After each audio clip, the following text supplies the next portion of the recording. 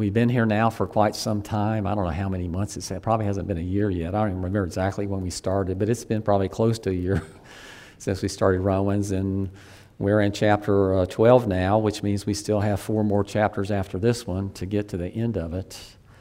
But I'm already starting to wonder and think about where we need to go next. So if you feel the Lord to maybe tugging you or nudging you to give me some help and advice on that, I would certainly welcome it. But we said last week, all the way up to chapter 4, really what we've been seeing is Paul laying down a theological basis for the whole Christian life. And he said some very, very amazing things, some real eye-opening things, and some things that are very difficult to lay hold of. And I would say this, that there are some people who believe they've got a clear and absolute understanding of absolutely everything in Scripture, and if that happens to be you, then I'm worried about you.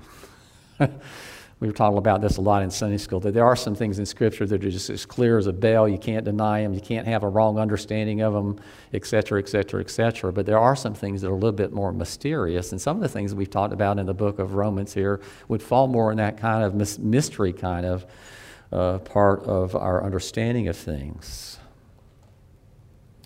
But up through Romans 11, we have probably the greatest theological treatise that has ever been written by anybody. It lays the roots for a theological understanding of just about everything. And remember, Paul, he anticipates questions coming up from people. He knows what people are going to think when he says particular things. He knows the wrong conclusions they're going to come to sometimes, and he goes out of his way to correct those as much as he possibly can. We've seen him use these rhetorical questions. What then? What then? What are we supposed to do with this now? How are we supposed to understand that? How do we apply that? Let me tell you something. If you have struggled with the book of Romans, you have never read the book of Romans. You might have skimmed through it, but you haven't really read it, because it goes about as deep as you're going to get deep in just about every aspect of our faith. But in chapter 12, there's really a changing of Paul's approach. He moves on more from the theological to the practical. As if he's saying, because all of these things that I've said are already, we know that these things are true, what are we going to do with them? In other words, how do we take that theology and apply it in practical ways in the manner in which we live our lives as Christians? That's what Romans chapter 12, verse to chapter 16 is about. How shall we then live? Because those things are true. What is our life supposed to be like? What is our life supposed to look like?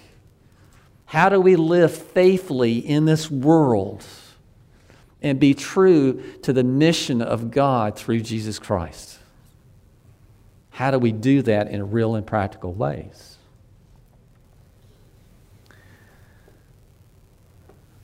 Well, this is what Paul begins addressing in chapter 12.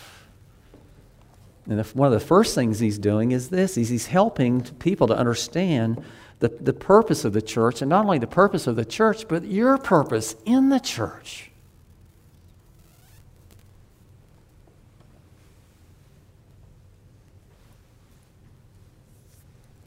As we read last week, he began talking about spiritual gifts, and that is that God has given spiritual gifts to absolutely every member of his body. God has given spiritual gifts to you. And I say gifts here because more than likely there's more than one.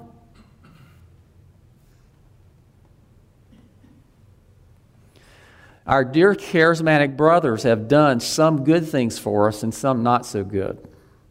One of the good things is this, is they really emphasize these charismatic gifts. That's what charisma means. It's gift, these spiritual gifts. That's the Greek, the New Testament word for what we're talking about here. Charisma. Charismatos. You may be sitting there this morning saying, well, God hasn't gifted me at all. you're wrong. If that's you, you're wrong. You're absolutely wrong. Other people may be sitting here thinking, I'm not of much value here. That, look at so-and-so, they do this, they're much more valuable. Let me tell you, that's not the right aspect to have either, or picture of reality to have either. One of the reasons Paul is writing this is because there were people in Rome and there were people in Corinth who thought very lofty of themselves, and other people thought very lofty of them as well because they had particular spiritual gifts. And they were elevating the importance of certain gifts above others. See, this is one of the errors of the charismatic movement. That's exactly what they're doing today. They are committing the error that Paul warns us not to commit. One of the reasons he wrote Romans 12 and and 1 Corinthians 12 was to keep us from making the error that is being made so profoundly today by some of our Christian brothers and sisters. There are no superior spiritual gifts. None. And God gives spiritual gifts to absolutely every single member of the body of Christ. Not just to a special group or class of believers.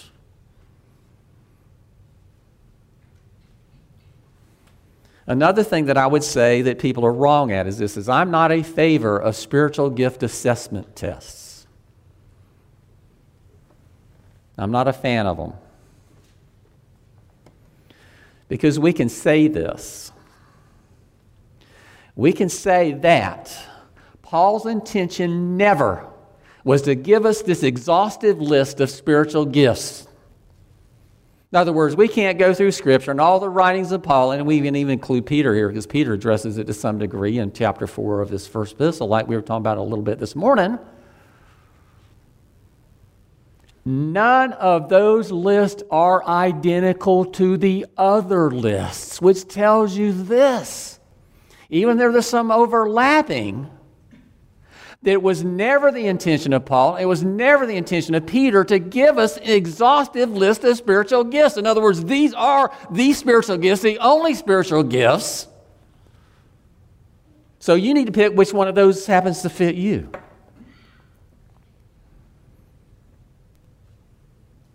Let me ask you something. Do you think that singing might be a spiritual gift given to some people? I don't doubt for a minute he's given it to Lindsay. But you know what? He hadn't given it to Daddy.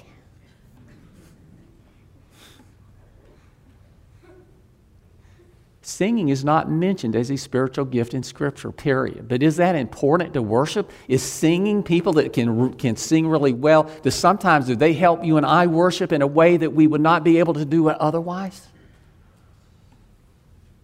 So I just want to caution everybody about coming to the conclusion that we've got this list of spiritual gifts, and now what we need to do is pick the ones that apply to us and have the idea that they're not others. I also want to challenge you with the idea that sometimes we think that God gives us one spiritual gift, period. I've got one. Maybe there's one that He's gifted, an area that He's gifted you in a way that He hasn't lots of other people to a much greater degree. But let me tell you, you probably have a variety of spiritual gifts. Another couple of cautions I'm going to give to you. One is this, that is very often we think the things we like to do are the things we're gifted to do. Sometimes that's true, and sometimes, I'll be honest with you, it's not. You are the worst person to determine what your own spiritual gifts are.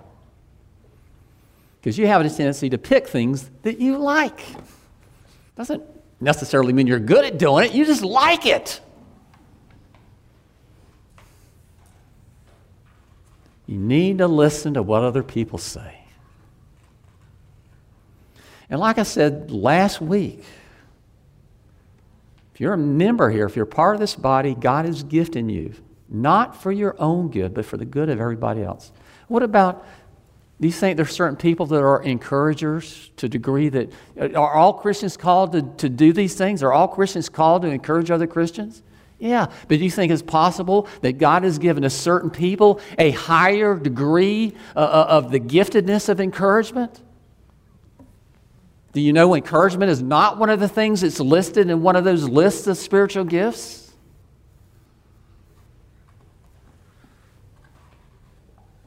So be careful about going through Scripture and saying, these are what they are, and I've got to find me in there somewhere. And becoming disillusioned and whatever, because I don't see myself there anywhere.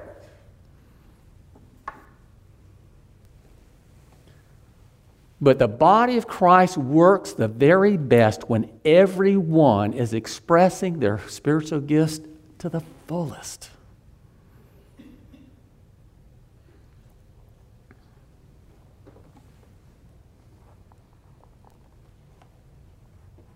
Let me say, some of these things we're called, all of us are called to do. And there's a special gift of service. Does that mean that we never have to serve? That only certain people have to serve? The rest of us are supposed to sit around and just let them serve us? No. You need to understand, we're talking about areas in which certain people are giving a greater degree of certain things.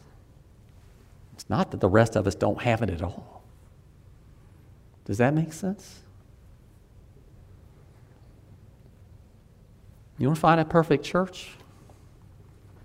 You find the one where every member there is expressing to the fullest the gifts that God has given to them, to the benefit of the body of Christ. That'll be it.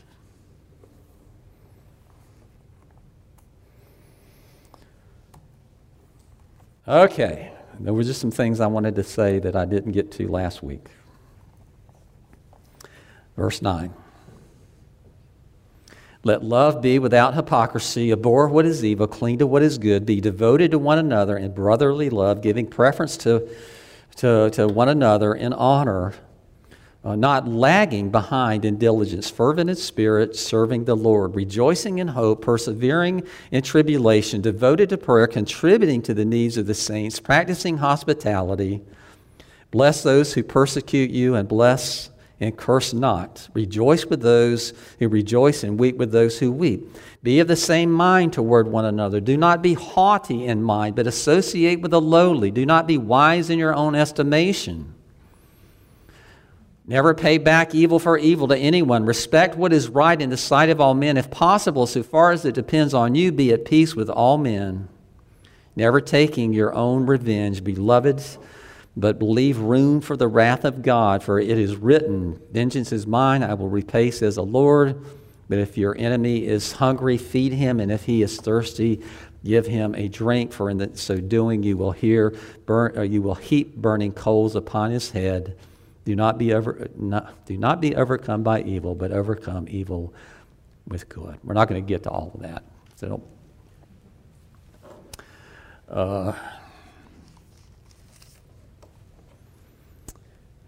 let love be without hypocrisy.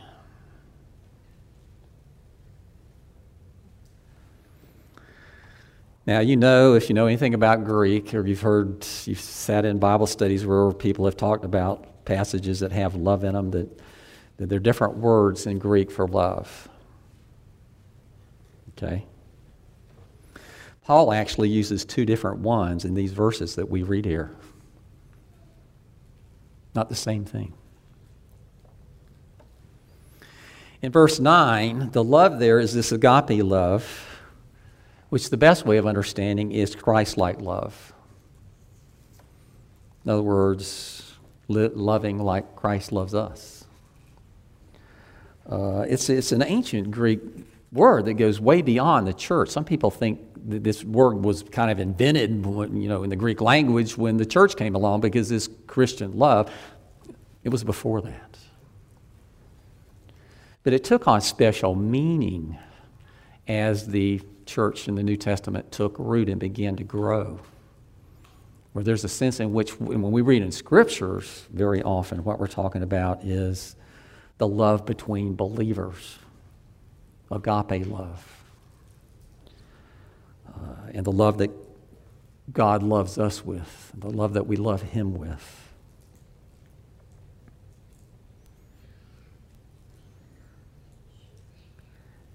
He gives us a number of different attributes here in these verses, but I would just want to say this morning, that love is the preeminent to all of them. In other words, he talks about love before he talks about anything else. And that's just not because he's given us a list now of virtues.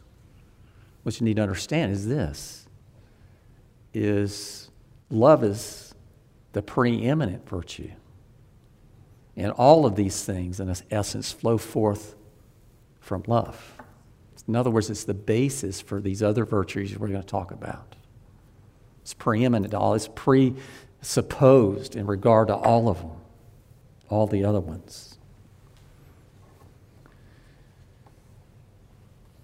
Remember, Paul writes in 1 Corinthians chapter 13, verse 13, but now abide faith, hope, love, but the greatest of these is what? Is love. That even faith, things like faith and hope, come on the shirt tail of love. It leads the way, and all these other things follow. We talk about this, and what we're talking about here is Christians loving each other as brothers and sisters, as the body of Christ. Jesus said this to his disciples in that upper room, a new commandment I give to you, that you love one another as I loved you. By this all men will know that you are my disciples, if you love one another. Our love for one another is perhaps the greatest testimony to the world around us of who we are. I would imagine there are a lot of people in the world, and I was in that place at one time, when I looked upon Christians, love is not what I saw. What I saw was judgmentalism and, condemnation, this, that, and the other. I didn't see, when I looked upon the church, I just see it as a group of people who really loved each other a lot. I saw it as a group of people who just saw a lot of wrong with everybody else, kind of, and you may not agree with that. It may not be what your experience was or has been, but as we love one another, as Christ would have us love one another, in the manner and in the way that He would have us do that, it will make us stand out in this world as a sore thumb, distinct from everything else, distinct from everybody else, abrasive to some people.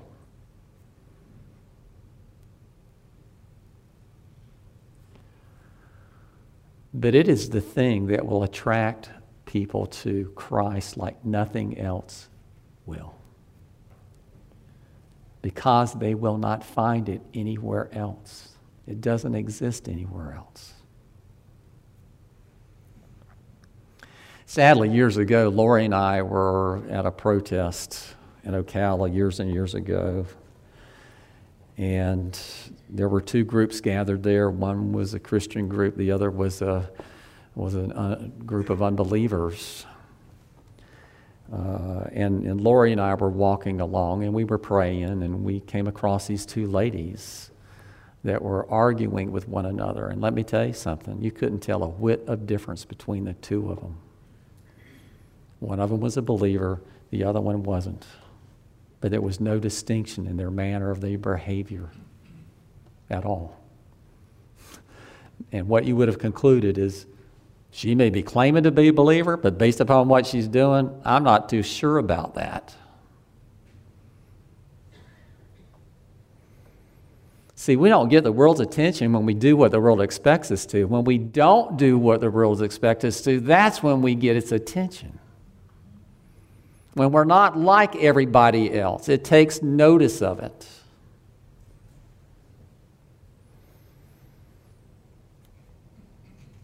Love is not just an element of a list of virtues that we're called to have. It is the central one from which everything else flows forth.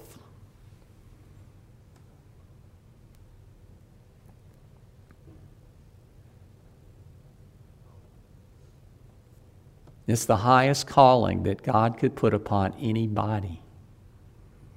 We naturally are lovers of ourselves above and beyond everything else.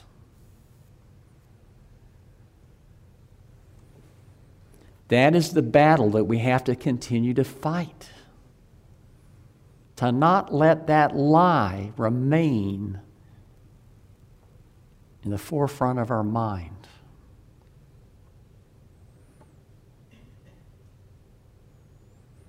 Our call is this one, and that is to love one another as Christ loves us. And how would Paul describe that love as being from what he's written in the book of Romans? Well, one of those is it's a gracious love. It's not love that people deserve, not love that people have earned.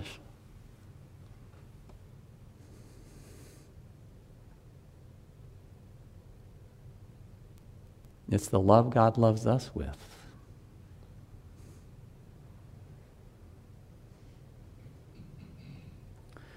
That same verse that Paul tells us that we are to love so highly, he also tells us that there's some other things that we're supposed to hate just as much.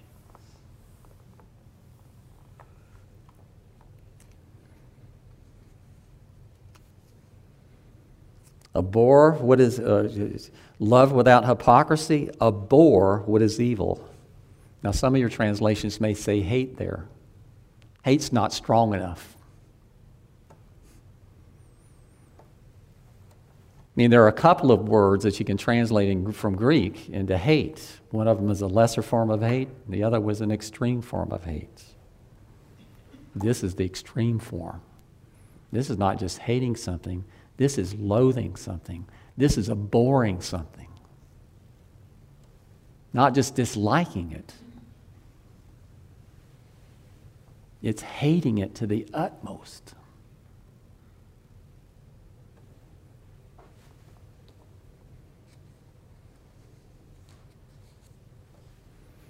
The Greek word here, too, that very often is translated as cling or whatever, really might be better understood as sticking to. Not clinging to, but being something, being stick like glue.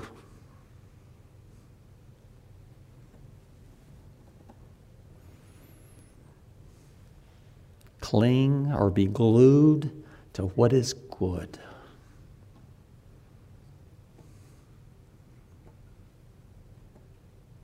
So are we?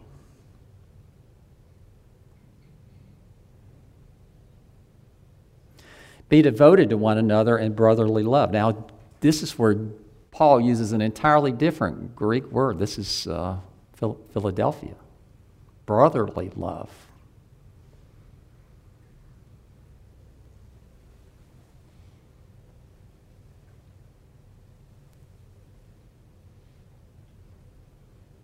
So are we devoted to each other? I'd say we are. I really believe that. Springs Presbyterian is not a large church. Just isn't. We never have been. Some miracle happens, maybe we will be one of these days. But at the same time, I really believe that Springs Presbyterian Church is special. I do. I think the people here really do care about each other. I think the people here really are ministering to one another. I think there are people in this room that are closer to other people in this room than they've ever been to other people in their whole lifetime. They feel comfortable here. They're at home here. Because it's family.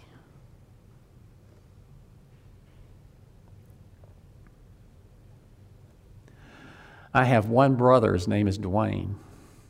Some of you know him. Lucy know him. Riley and Nancy know him. Lindsay and Justin know him. Some people know him. He's older than I am. He actually was a member at Springs Presbyterian Church for a time, years ago, when we were still meeting down at Community Center. He was a member here, so some of you may remember him from that. But he's the only blood brother that I have. I have 2 sisters and I have 1 brother.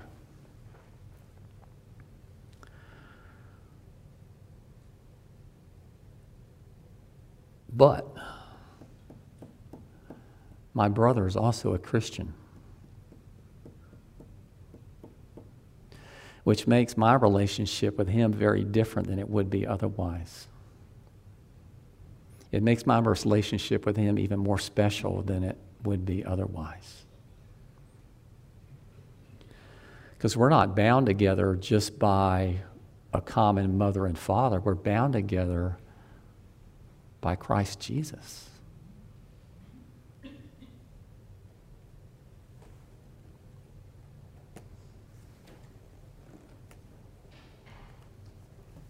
So we not only have Philadelphia for each other, we also have agape love for each other. And I know that some of you have that same relationship with spouses, or well, not with spouses, with siblings. Well, some of you do have it. I'm hoping all of you have it with spouses. But really what Paul is saying here in this verse is this, is we have to. It's not a matter of maybe we will, or perhaps we ought to, or we should, or something like that. But in fact, we must love what Christ loves and hate what Christ hates.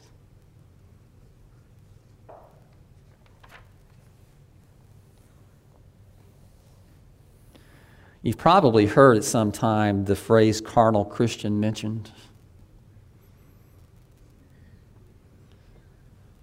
I'm not sure exactly where it came from, but it basically refers to people that we would consider to be Christians, even though they don't really seem to live much like Christians.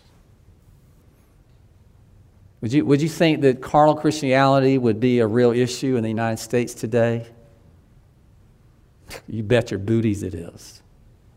Still, if you were walking down the street in Dunellen or even in Ocala or somewhere else, and you stop people and you ask them what was their religious affiliation, they would still tell you Christianity. But the vast majority of them, you started probing into that to get some idea of what their understanding of that is, it would blow your mind, because they don't have a clue. There's a growing number of people in this world, it seems, and in this culture, it seems, who believe that you can claim Jesus and live your life as if he doesn't exist.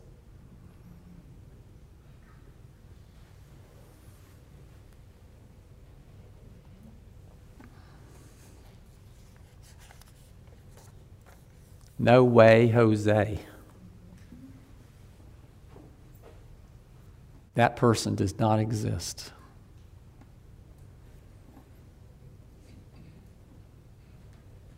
There is no such thing as carnal Christianity. Carnal Christianity is not Christianity. It will not save anybody.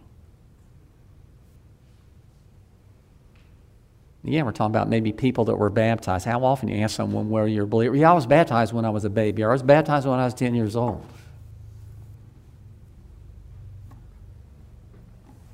But you look at their life, and their life looks just like the average unbeliever. The way they spend their money, the things that they do, what comes out of their mouth, the things that they attend, the sorts of people they hang around with.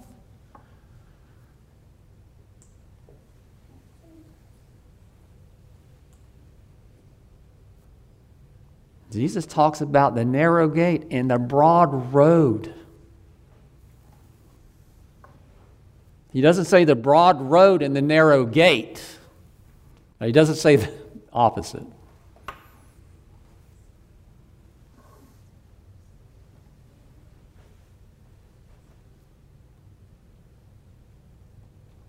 Being a Christian means being different.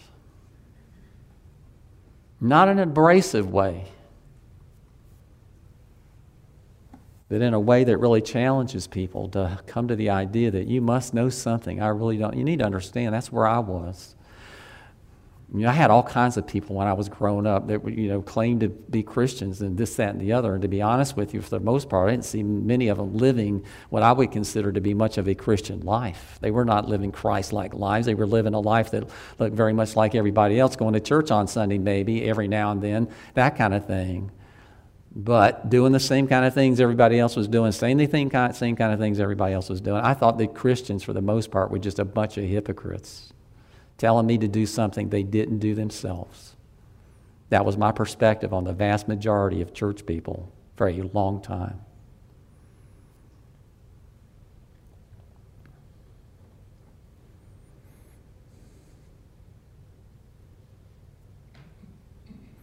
Remember, Jesus painted the picture that being a Christian is being a servant. When you lead, not to lead like the world leads, but to lead as a servant leader. This is what Jesus said to his disciples. Whoever wishes to be great among you shall be your servant, and whoever wishes to be first among you shall be your slave, just as the Son of Man did not come to be served, and to give his life a ransom for many. Just as Christ served, he calls us to service.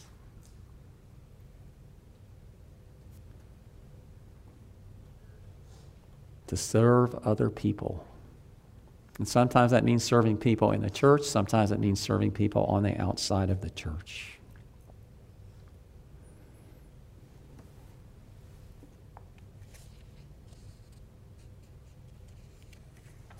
So how do we serve? Well, one of the ways that we serve is by using those spiritual gifts.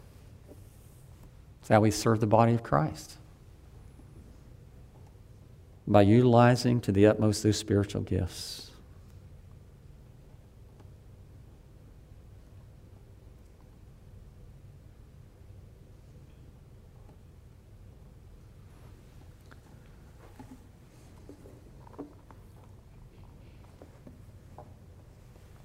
Verse 11, let's just read a little bit. Be devoted to one another in brotherly love. Give preference to one another in honor. Not lagging behind in diligence. Fervent in spirit, serving the Lord. Rejoicing in hope.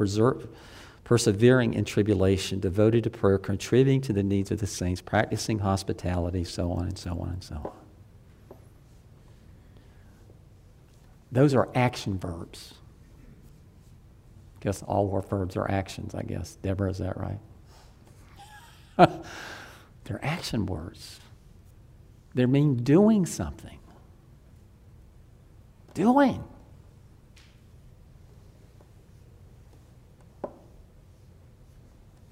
Are you diligent? Is there a real diligence in your Bible study? You have set time. You read your Bible every day, or once a week, or once a month, or once every 10 years?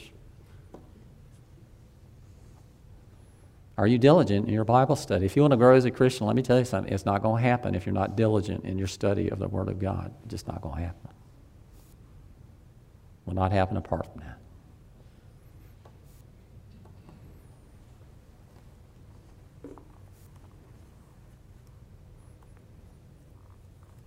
Do it. Don't talk about it. Do it. Don't think about it. Do it. Don't feel guilty because you don't. Do it. For the right reasons.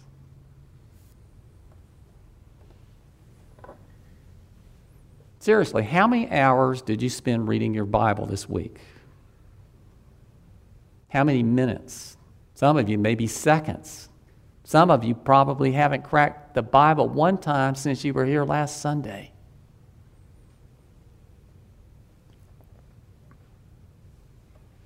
Let me tell you, you're not going to grow. And if you're satisfied being there, you may be in deep weeds.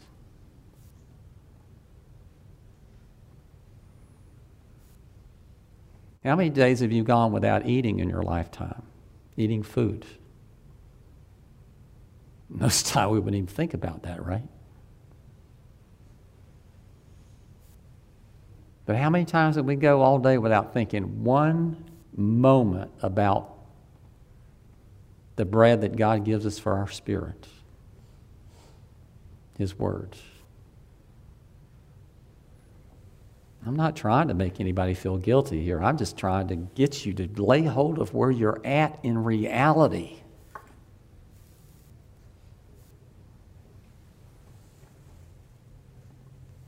And let me tell you something. There are other people in this room that are getting all puffed up and proud right now because I'm very faithful in my Bible study. I have my quiet time absolutely every single day, and nothing gets in my way of that. If there's a faithful person in this room, it's me. Let me tell you something. If that's you, you're in big trouble too.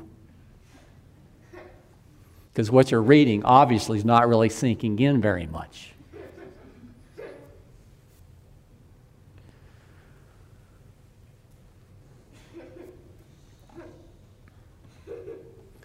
Anyway,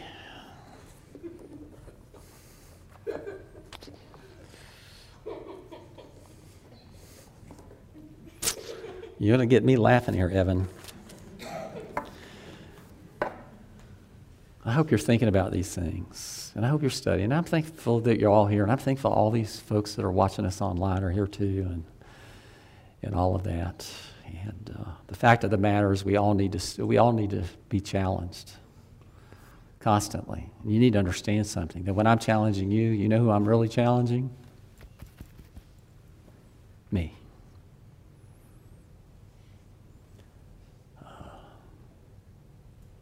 So anyway, we are going to stop there, and we will pick up with it next week. But again, it's just this, and you've heard me say this in Sunday school over and over again, we're never to be satisfied where we are. If we get satisfied where we're at, we're not where we ought to be. The picture Scripture paints for us over and over is climbing higher, digging deeper. Not being satisfied where we're never being satisfied where we're at. But growing in Christ. And the more we grow in Christ, the more we live for Christ. And the more everyone around us will benefit from us.